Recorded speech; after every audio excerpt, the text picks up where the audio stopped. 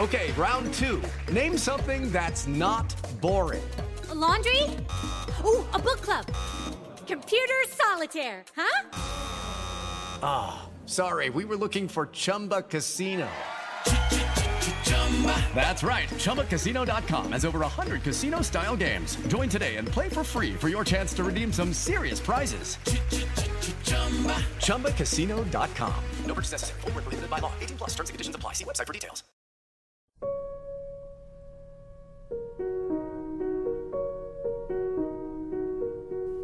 Chapter 6. The Lords of War. Christians, hasten to help your brothers in the east, for they are being attacked. Arm for the rescue of Jerusalem under your Captain Christ. Wear his cross as your badge. If you are killed, your sins will be pardoned. Urban II, as quoted in the Chronicle of Fulcher of Chartres. Oh, how much grief there was! How many sighs! How much sorrow! How much weeping among loved ones when the husband left his wife so dear to him, as well as his children, father and mother, brothers and grandparents, and possessions however great!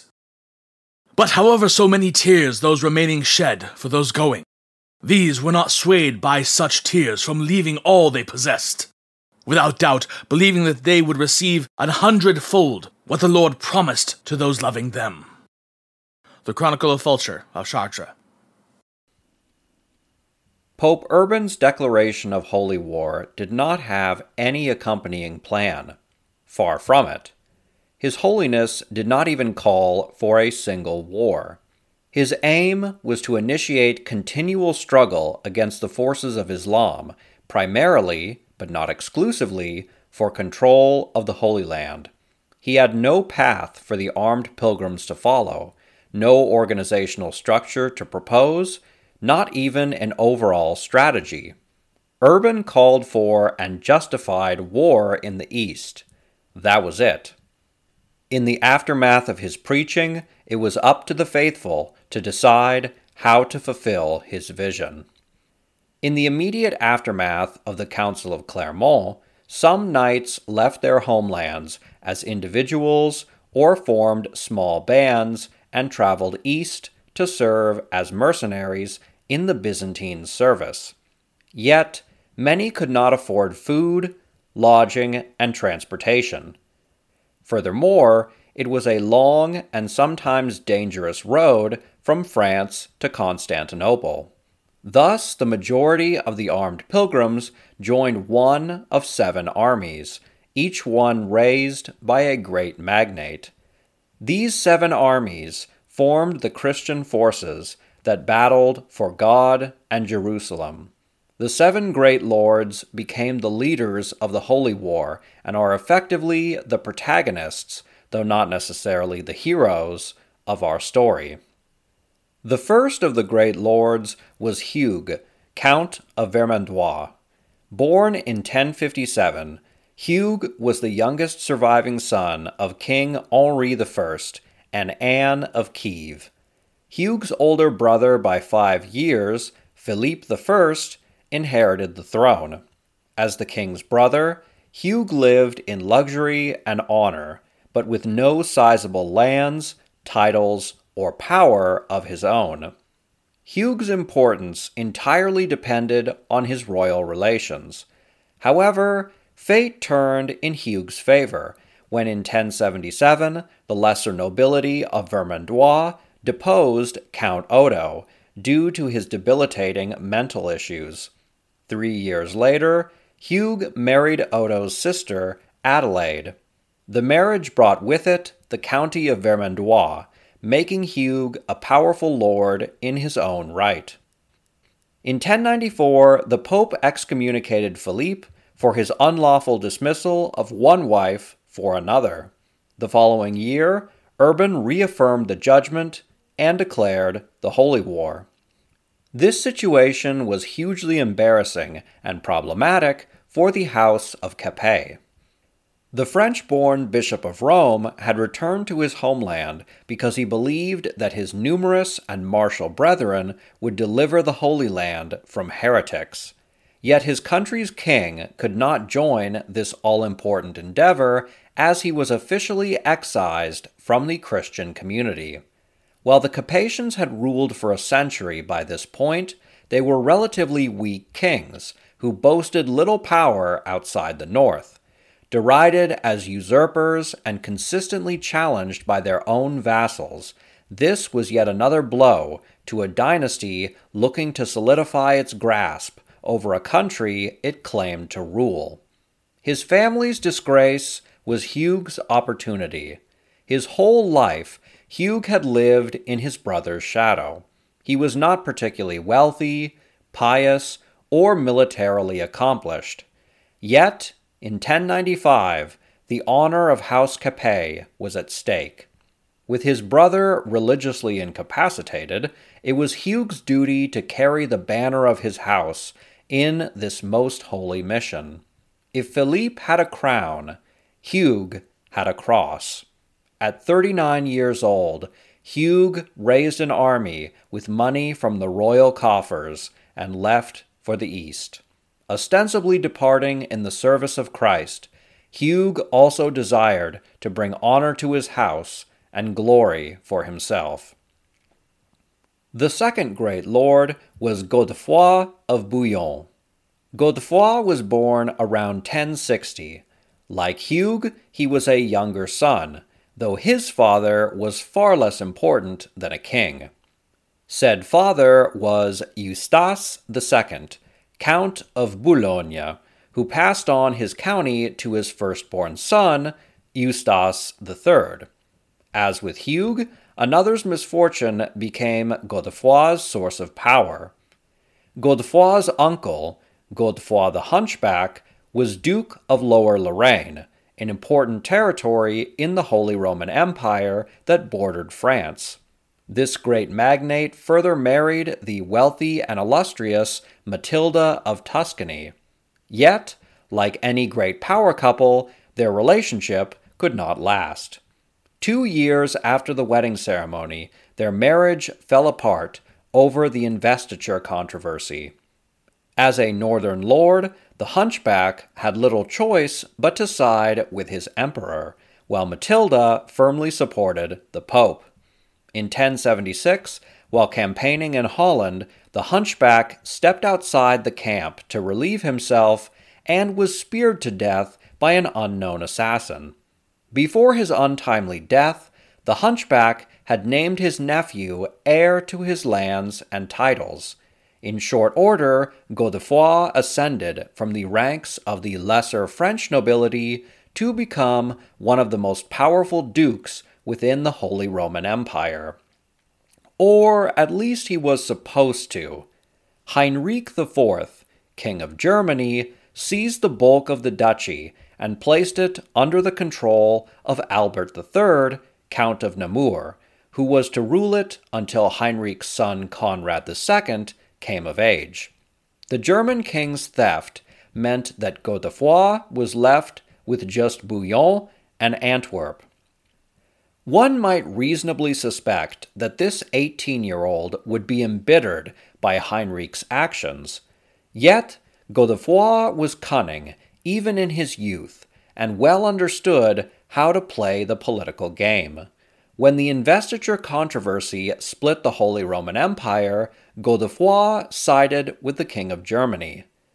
In February 1084, Godefroy marched south with Heinrich as the Germans invaded the Papal States.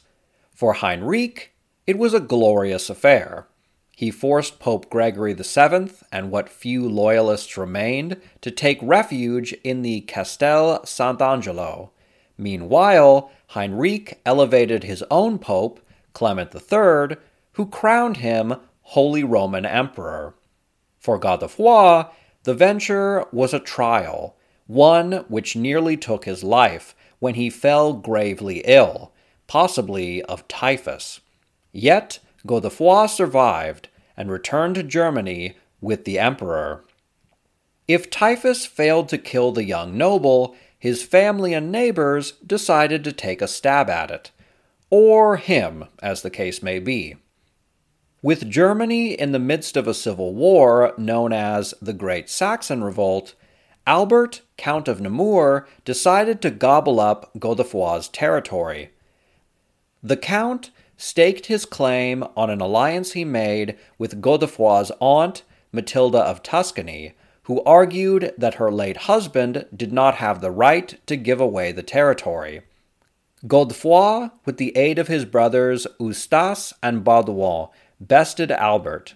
In 1087, with the Saxon revolt coming to an end, Heinrich deposed Albert and made Godefroy Duke of Lower Lorraine. After 11 years of fighting, Godefroy had earned his title. According to the admittedly biased Gesta Tancredi, Godefroy was possessed of humility, patience, and a keen sense of justice, making him an ideal ruler. Yet, after all that fighting, Godefroy was still not secure in his position. He had many powerful adversaries along his borders. Moreover, Heinrich never ran out of subjects looking for the right moment to stab him in the back. No sooner had the Saxon revolt ended, a new civil war engulfed the country when the emperor fought against Matilda of Tuscany and her new husband's father, the Duke of Bavaria. By 1093, the war turned against Heinrich when his son Conrad betrayed him, trapping his father south of the Alps. Even his own wife abandoned him. In 1095, at the Council of Piacenza, Empress Adelheid accused Heinrich of obscene sexual deviancy, including rape and forcing her to participate in orgies. Godefroy was in a terrible position in 1095. Politically, he was weak, with enemies on all sides. Godefroy's great patron could not even return to Germany to aid him, since his enemies controlled the mountain passes. Morally, Godefroy was on the wrong side as well.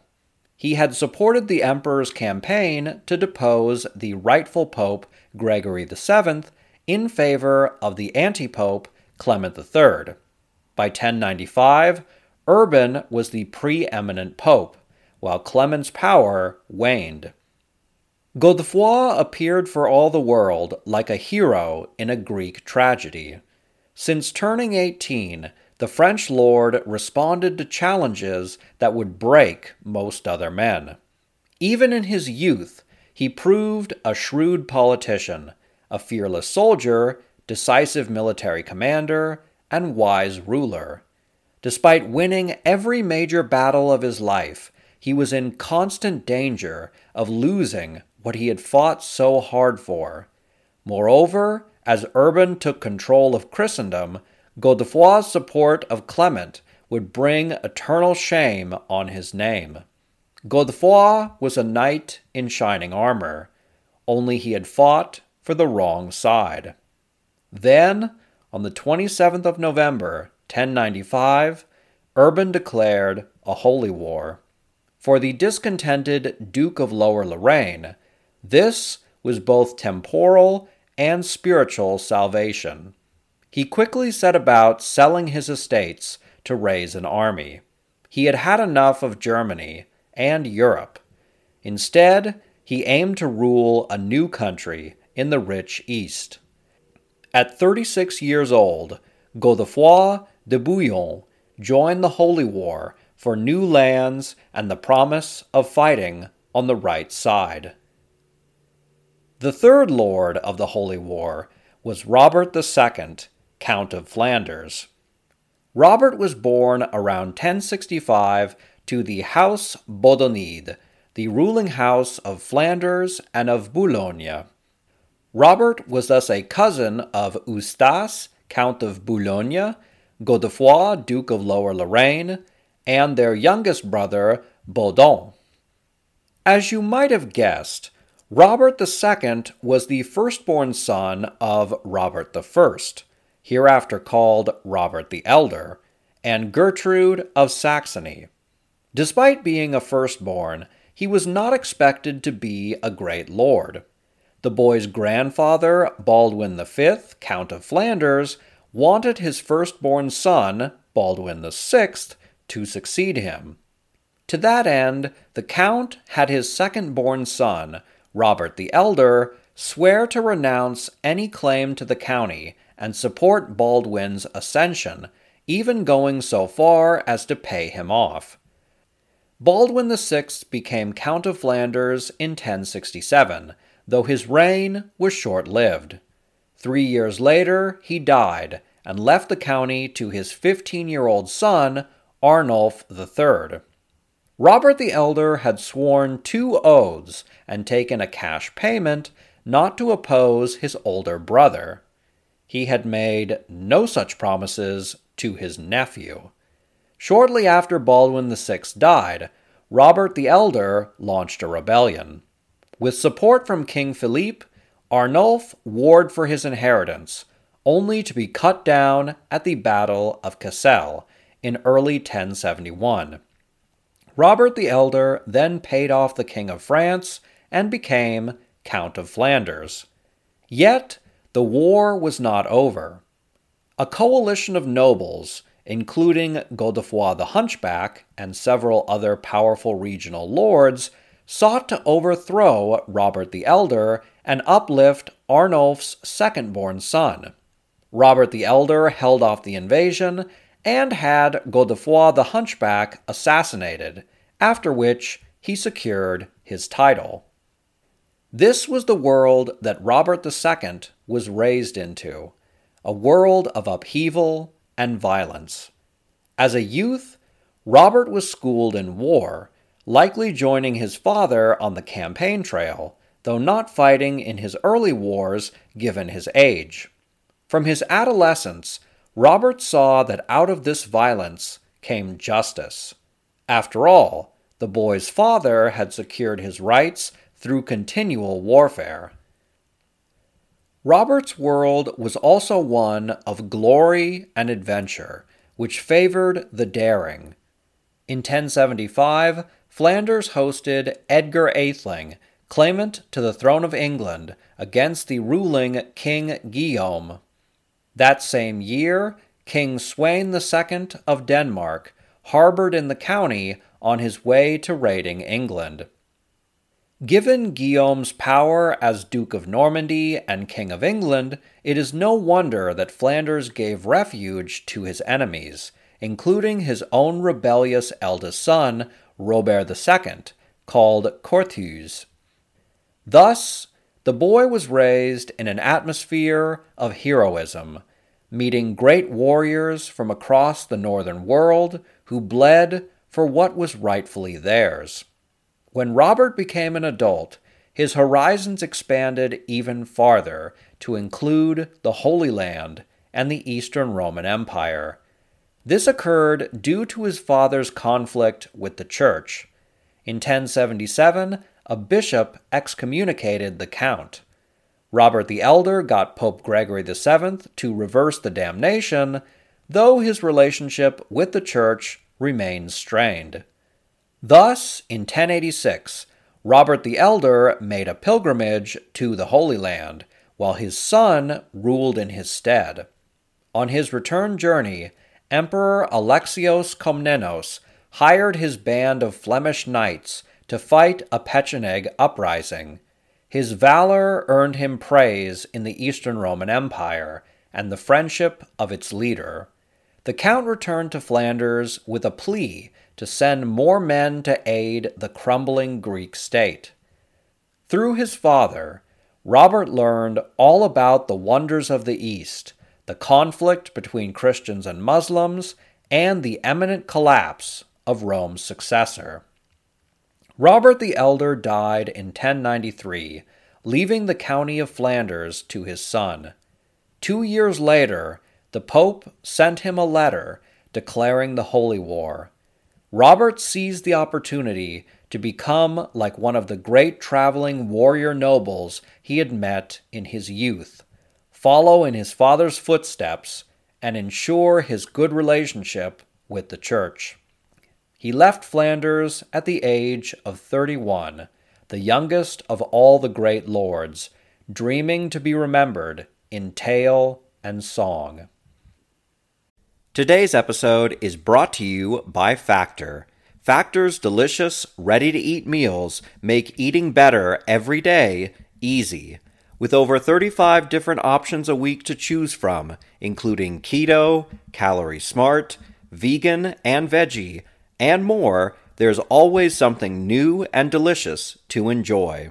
With over 55 nutrition-packed add-ons, Factor is your go-to for all your dietary needs. Cheaper than takeout, healthy, and easy to prepare, Factor provides all the restaurant-quality meals, snacks, smoothies, whatever you need, they've got it. And with food ready to heat and eat, you won't have to deal with the regular kitchen mess. Factor is giving out a special deal for our show's listeners. Head to factormeals.com/FrenchHistory50 and use the code FrenchHistory50 to get 50% off. That again is FrenchHistory50 at factormeals.com/FrenchHistory50.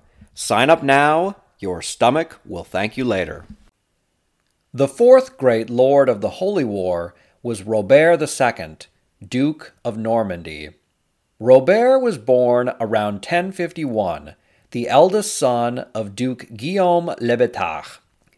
As a child, he grew up under the shadow of a larger-than-life father. In the 1050s, Guillaume defeated two coalitions of France's greatest lords, led by King Henri himself. Robert was only a child during the first invasion, though he was probably aware of the second. These victories made Guillaume the most powerful man in all of France, whose Norman subjects could not even dig a trench without his approval. As Robert grew, he learned how to fight, and by all accounts was an above-average soldier. Yet, he was never the imposing figure that his father was. Far from it. He acquired the nickname Courteuse, meaning short stockings, for his diminutive stature. Moreover, he was generally disliked by many around him. He had an ill humor, which only worsened when his younger brothers made him the butt of their jokes. Unlike many other warlike lords, Guillaume did not take his heir apparent on campaigns. When Guillaume subjected Maine in 1063, he did not bring Robert, though he did name him Count. In 1066, Guillaume invaded England, leaving Robert at home to learn statecraft with his mother. In 1073, Guillaume, now King of England in addition to Duke of Normandy, campaigned against rebels in Maine on his son's behalf. Despite Robert being over 20 years old and the nominal Count of Maine, he had no involvement in suppressing the upstarts in his own county. Why did Guillaume keep his eldest son from going to war even when he campaigned continually for decades? Perhaps he wanted to spare his son from the trauma he had experienced. After all, Guillaume had a very troubled childhood, facing regular assassination attempts and fleeing into the countryside for his very life. Another possibility is that Guillaume wanted to safeguard his heir. Before he became known as the Conqueror, Guillaume's moniker was the Bastard, and he had to fight to assert his legitimacy. It is understandable if Guillaume did not want his son to undergo all the hardships that he had. A final possibility is that it was not Guillaume's choice to shelter the boy, but that of his wife, Mathilde of Flanders. Mathilde had a reputation for protecting her sons and may have pleaded with her husband to shield them from danger. Regardless of reasons, the result is that Robert had no practical experience in warfare even into his 20s, a rarity for men of his age, particularly Normans. Confined to the palace, Robert began to plump out at the edges. While never rotund, this short, overweight, ill-humored man became the butt of 1,000 jokes. Robert was already tired of the mockery when his two younger brothers, Guillaume and Henri, thought it would be funny to dump a chamber pot over his head. As hilarious as that sounds, Robert was not laughing. He tried to assault his brothers, only for his father to hold him back. This incident likely proved the last straw. Robert was tired of being stuck in manors and castles with no authority or respect. He had spent years demanding that his father give him real power, only for him to say no every time. Egged on by Philippe, King of France, Robert went into rebellion. As a daring first move, Robert tried to take Rouen, the capital of Normandy, only for his father to outmaneuver him. Defeated before the campaign could even begin, the upstart young man fled to Flanders, where he lived in exile with his mother's family, Count Robert the Elder and his son Robert II. In 1079, Robert assembled a force and traveled to the Vexin, an area of contention between the Norman dukes and the French kings. There he mercilessly pillaged the countryside, destroying towns and killing innocents. In response, the aging Guillaume took to the field to put down the rebellion. According to the chronicles, Robert unhorsed his own father and would have killed him had he not recognized the man before he could strike the fatal blow. While Guillaume failed to pacify his son, Robert's cruelty was so awful that even his ally Philippe turned on him. Opposed by both great powers in the north, Robert accepted a peace negotiated by his mother. In the ensuing settlement, Guillaume finally gave his son a measure of authority, as far away from France as his realm extended. He sent Robert to the north of England to put down rebels and defend the border from Scottish incursions.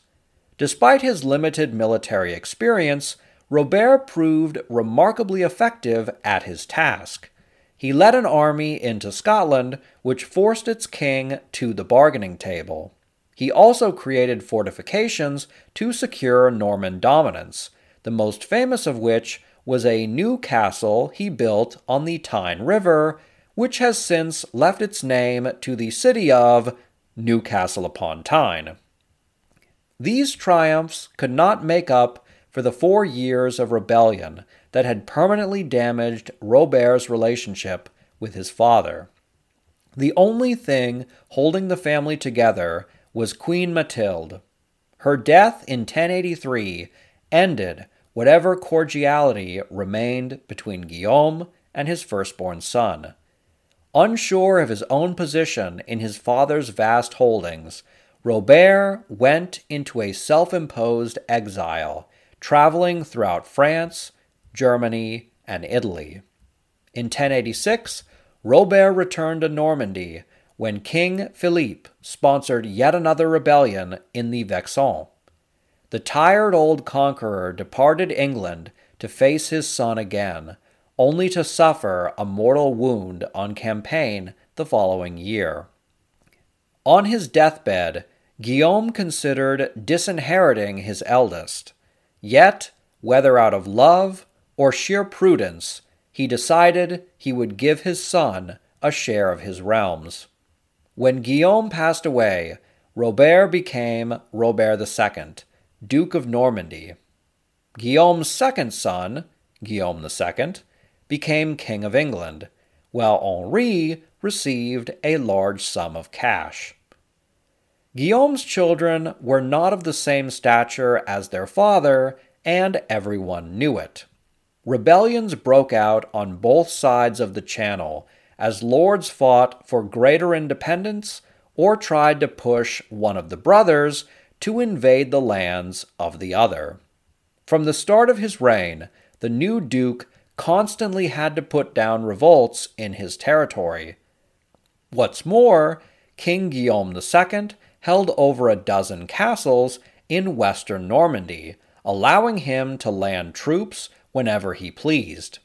Tensions came to a head in 1094 when Guillaume invaded Robert's lands and seized a castle loyal to him. It was only with the help of King Philippe that the duke's brother ended his campaign. By 1095, Robert was in a difficult situation. His younger brother had advanced from dumping excrement on his head to conquering his territory. Little brothers, am I right? Guillaume was the king of a vast country. From his base in western Normandy, he could land an army at any moment to attack Robert, even as Robert could not do the same against him. Meanwhile, the duke's youngest brother, Henri, had taken to raiding Robert's territory. Robert proved an energetic, competent military leader who could hold on to most of his inheritance, but he was in constant peril of losing it, and possibly his own life. When word of the Holy War spread to Normandy, Duke Robert sensed an opportunity. The Pope decreed that those who left for war received a guarantee to their lands. Moreover, any lord who remained and took advantage of their neighbor's absence faced excommunication. If Robert joined the war, he could buy himself time, during which his lands were protected by God's own divine word. In the meantime, a successful campaign would grant him the respect he had craved his entire life. If he could lead an army to Jerusalem, he would return as a great champion of God and legendary war hero. Such fame and glory might provide him the edge he needed to retake those parts of the duchy under his brother's control. Perhaps it might even grant him the power to conquer England and receive all the lands he believed were rightfully his. Robert told the Pope that he wanted to war for the Holy Land, but instability in Normandy worried him. In response, papal legates entered into negotiations between the Duke of Normandy and the King of England. Guillaume agreed to respect his elder brother's lands, and even gave him 10,000 silver marks to furnish an army. For Guillaume, it was a small price to pay to get rid of his brother for a few years. Additionally, by funding Robert's forces, Guillaume could take some credit in the war's successes, even while he remained comfortable at home. Thus, Robert departed for the Holy Land at 45 years old to finally win the respect that had eluded him his entire life, and to secure his lands during a period of turmoil. Even as he departed, Robert envisioned that upon his triumphant return, he could finally launch a conquest of England, as his father had done, and become the greatest lord in Western Europe. The fifth man to depart from the Latin West, leading an army to retake Jerusalem, was Etienne II, Count of Blois. Born around 1045, he was the second son of Thibaut III, Count of Blois. Of all the leaders of the First Crusade, we know the least about Etienne. He was not engaged in great power struggles or dramatic events like many of his contemporaries in northern France. His succession was never contested. Since his older brother Philippe became a bishop, Etienne inherited Blois, even as his younger siblings inherited Champagne and smaller territories. Sometime in the early 1080s, Etienne married Adèle, daughter of Guillaume I, the Conqueror, and the two fell deeply in love and got quite busy. Over the next 20 years, she bore him 11 living children. What we do know of the Count of Blois comes mostly from his exploits in the Holy War. Aside from mentions of him in the Chronicles, he is also remembered for writing frequent letters to his wife. Their correspondence shows a man enamored, who yearned to return to his home and hearth. From what record exists, it appears that Etienne may well have departed with the sincerest of motives.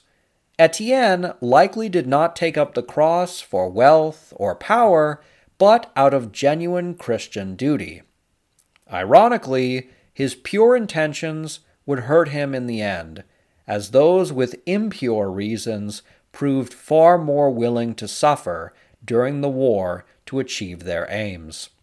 At the age of 51, Etienne joined his brother-in-law, Robert II, Duke of Normandy, and Robert II, Count of Flanders, to fight for God and liberate the Christians of the East. Lucky Land Casino, asking people, what's the weirdest place you've gotten lucky? Lucky? In line at the deli, I guess? Aha, in my dentist's office. More than once, actually. Do I have to say? Yes, you do. In the car before my kids' PTA meeting. Really? Yes. Excuse me, what's the weirdest place you've gotten lucky? I never win and tell. Well, there you have it. You can get lucky anywhere, playing at LuckyLandSlots.com. Play for free right now. Are you feeling lucky? No purchase necessary. Void where prohibited by law. 18+. Terms and conditions apply. See website for details. The sixth great magnate to sport the cross was Bohemond of Toronto. Born in 1054 with the name Marc de Hauteville, he was the first and only son of the legendary Norman mercenary Robert Guiscard and his first wife, Alberada of Buonalbergo. At the age of 5, his father struck a deal with Pope Niccolo II, who named him Duke of all of southern Italy and Sicily. In the face of consistent opposition, the Normans had by then seized most of the southern half of the Italian peninsula. Within another generation, they would rule it entirely, alongside the great island just to the south. As the presumptive heir to such a great state, Mark was poised to become one of the greatest dukes in all of Europe. The boy grew rapidly, even impressing his fearsome father. Mark's remarkable size led the towering Robert Guiscard to give him the nickname Bohemond, after a mythical giant, a name which he carried for the rest of his life. In the early 1070s, he joined his father on campaign against rebellious nobles, quickly developing a reputation as a ferocious warrior. The son of a great lord, respected by his peers and subordinates, Bohemond was in an enviable position. Then fortune turned against the giant in 1073. When his father fell ill, Robert Guiscard's second wife, Sichelgaita, pushed her husband and their vassals to recognize her son, Roger Borsa, as the heir to southern Italy. With one move, Bohemond had lost one of the greatest realms in all of Europe. Yet, his father loved him. If Robert Guiscard could not pass on his own realm, he devised to give him an even greater inheritance. In March 1081, the Duke of Southern Italy gave his firstborn son an army with instructions to conquer the Eastern Roman Empire. Bohemond worked his way along the western coast of Greece until he reached the great city of Dyrrhachium. His father arrived shortly thereafter and set in for a siege. On the 18th of October, 1081, a relieving army led by the new emperor Alexios Komnenos gave battle. There, father and son defeated the emperor himself. Alexios had been bested, yet he refused to surrender. He sent 360,000 gold pieces to the King of Germany, Heinrich IV, to fund an invasion of the Italian peninsula. It was during this years-long campaign that Heinrich brought most of his German vassals south, including one Frenchman named Godefroy of Bouillon. Robert Guiscard returned to Italy to deal with the German threat, leaving Bohemond to conquer the Eastern Roman Empire. In 2 separate battles, Bohemond and his Normans smashed the emperor's army. After winning victory after victory, the giant finally suffered a crushing defeat at the Battle of Larissa. The Normans tried to keep the invasion going, but they were caught between 2 empires. When Robert Guiscard died in 1085, his second-born son, Roger Borsa, immediately abandoned Greece and returned to Italy to secure his possessions, ending the campaign. Dreaming of an empire, Bohemond was left with almost nothing. Bohemond lacked a title, yet he was a terrifying fighter and brilliant commander who the Italo-Normans widely respected. Thus, the dispossessed son of a mercenary lord raised an army and began seizing territory from his half-brother. He rapidly subjected Taranto and a few other major cities under his control. He might have conquered all of the southern half of the peninsula had not his uncle, Roger Boso, Count of Sicily, intervened on Roger Borsa's behalf. Bohemond knew he could not face his half-brother and uncle, and so he accepted a truce wherein he got to keep most of the territory he had seized and remain a regional lord. With no other options available, Bohemond accepted his new lot in life, even assisting his half-brother put down rebellions. Yet, Bohemond was discontented. He had bested the Eastern Roman Emperor in 3 battles and brought most of Greece to heel, only to lose it all. This veteran of dozens of battles still had fire in his blood. Furthermore, he knew that there was little hope of expanding his domains in southern Italy so long as the Duke of Calabria and Apulia and the Count of Sicily allied against him. According to the chronicles, Bohemond was besieging the rebellious city of Amalfi with Roger Borsa in 1096 when armed pilgrims passed by. These soldiers, bearing a cross stitched on their clothing, informed Bohemond of the Holy War, at which point the giant abandoned the siege with his men. In all likelihood, Bohemond and his compatriots knew about the war, and he had prepared to leave even before the siege began. Whatever the case, the Norman leader was more than happy to abandon his half-brother while he went on another eastern adventure. There was nothing more that he could accomplish in Italy. At 40 years old, Bohemond joined the Holy War to make himself a great lord in the East. When Bohemond departed from Bari, he hoped that Emperor Alexios could get over the humiliating defeats the giant had inflicted upon him a decade earlier, for he hoped to be named Domestic of the East, ruling over all of Byzantium's territories in Anatolia and beyond. The final leader of the Holy War was Raymond, Count of Toulouse. Raymond was born around 1041 as the second son of Pons Guillaume, Count of Toulouse, and his wife Almodice de la Marche.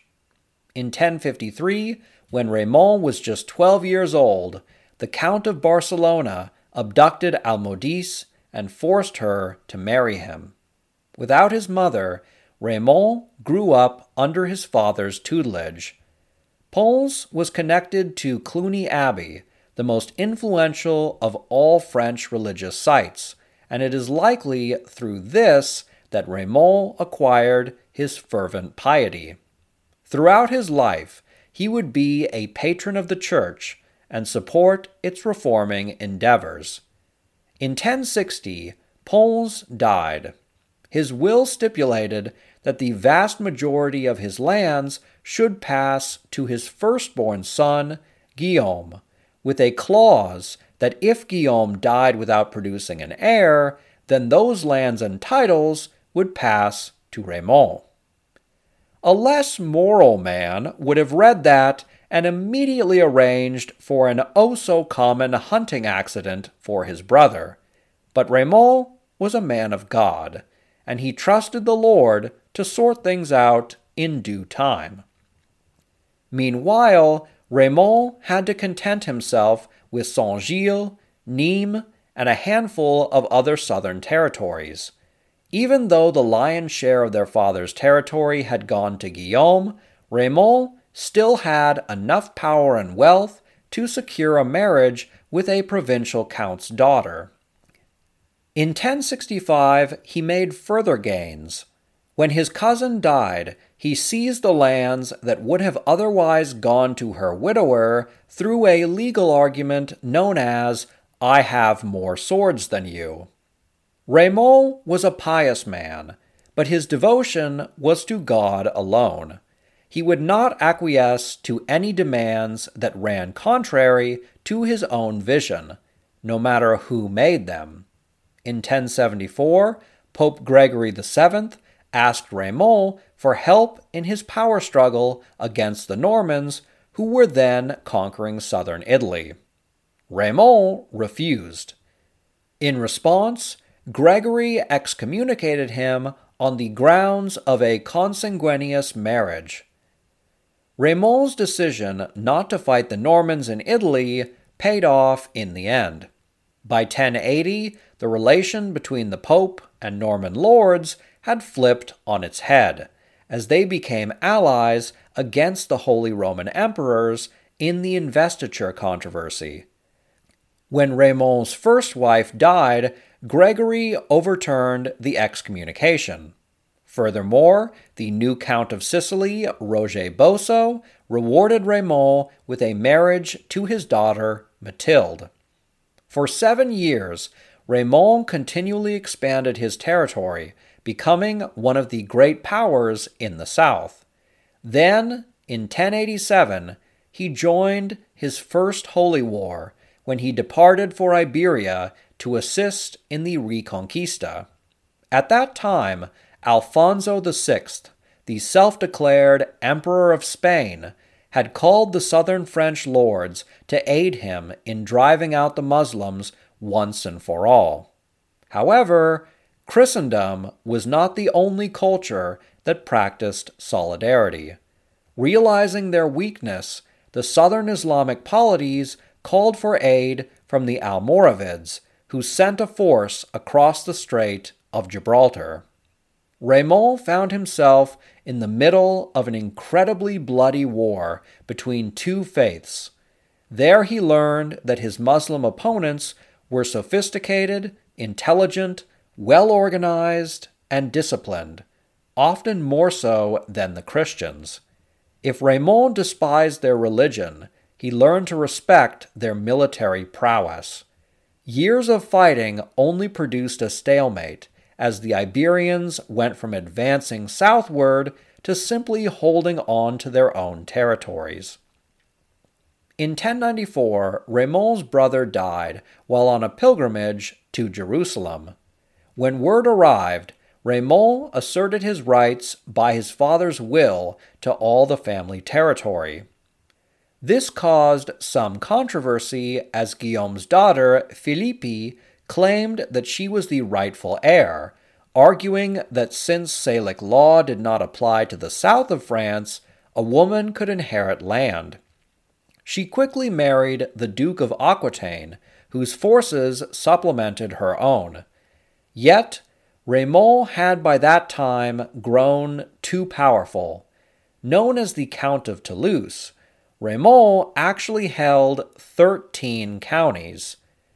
With Guillaume the Conqueror dead and his lands divided between his two eldest sons, Raymond was now the wealthiest and most powerful man in the entire Kingdom of France.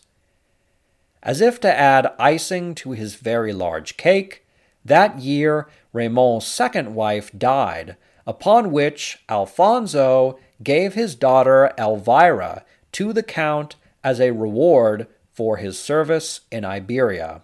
Of course, she brought with her a dowry worthy of the Emperor of Spain, further expanding Raymond's vast fortune. By 1095, Raymond had accomplished all he could have ever dreamed of. Despite being passed over initially, he had become the great power in the south, greater even than most European kings. His wealth was the envy of all his fellow nobles. Moreover, he was well respected as a pious man and patron of the Church. While he had struggled with the official Church under Gregory, he had a much better relationship with the Vatican under Urban, no doubt because Raymond patronized Cluny Abbey, where Urban hailed from before becoming His Holiness. Finally, Raymond had lived a long life. His father had died when he was around 40 years old, whereas Raymond was in his mid-50s. Thus, the Count who was as great as kings had no earthly triumphs left to achieve. Following the Council of Clermont, Raymond was one of the first to declare his intention to join the war. As he felt his life drawing close to its end, the Count of Toulouse said that he wished to die liberating the Holy Land. At the age of 55, Raymond left for what he hoped would be his final glorious war.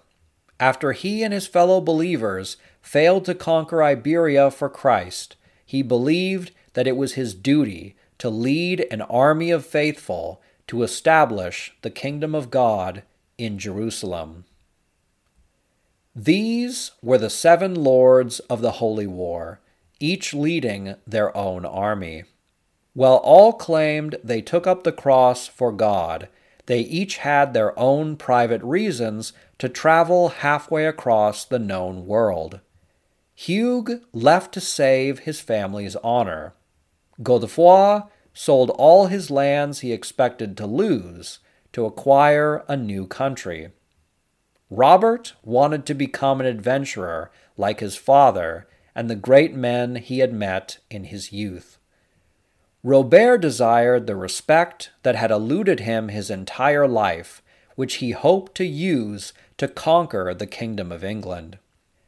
Etienne left out of duty to God and the Church, though he always looked over his shoulder at the family he left behind. The restless giant Bohemond had lost one empire in the east, and saw the war as an opportunity to seize it again. Raymond wanted to die bringing the kingdom of heaven to earth. One went for honor, one for a new beginning, one for adventure, one for a crown, one for duty, one for empire, one for death. These were the 7 lords of the Holy War, 7 men of turbulent lives who changed history forever. At times, their common purpose would unite them. Other times, their conflicting passions, personalities, and aims threatened to tear apart their entire endeavor and end their very lives and the tens of thousands who followed them. Lucky Land Casino, asking people, what's the weirdest place you've gotten lucky? Lucky? In line at the deli, I guess? Aha, in my dentist's office. More than once, actually. Do I have to say? Yes, you do. In the car before my kids' PTA meeting. Really? Yes. Excuse me, what's the weirdest place you've gotten lucky? I never win and tell. Well, there you have it. You can get lucky anywhere, playing at LuckyLandSlots.com. Play for free right now. Are you feeling lucky? No purchase necessary. Void where prohibited by law. 18+. Terms and conditions apply. See website for details.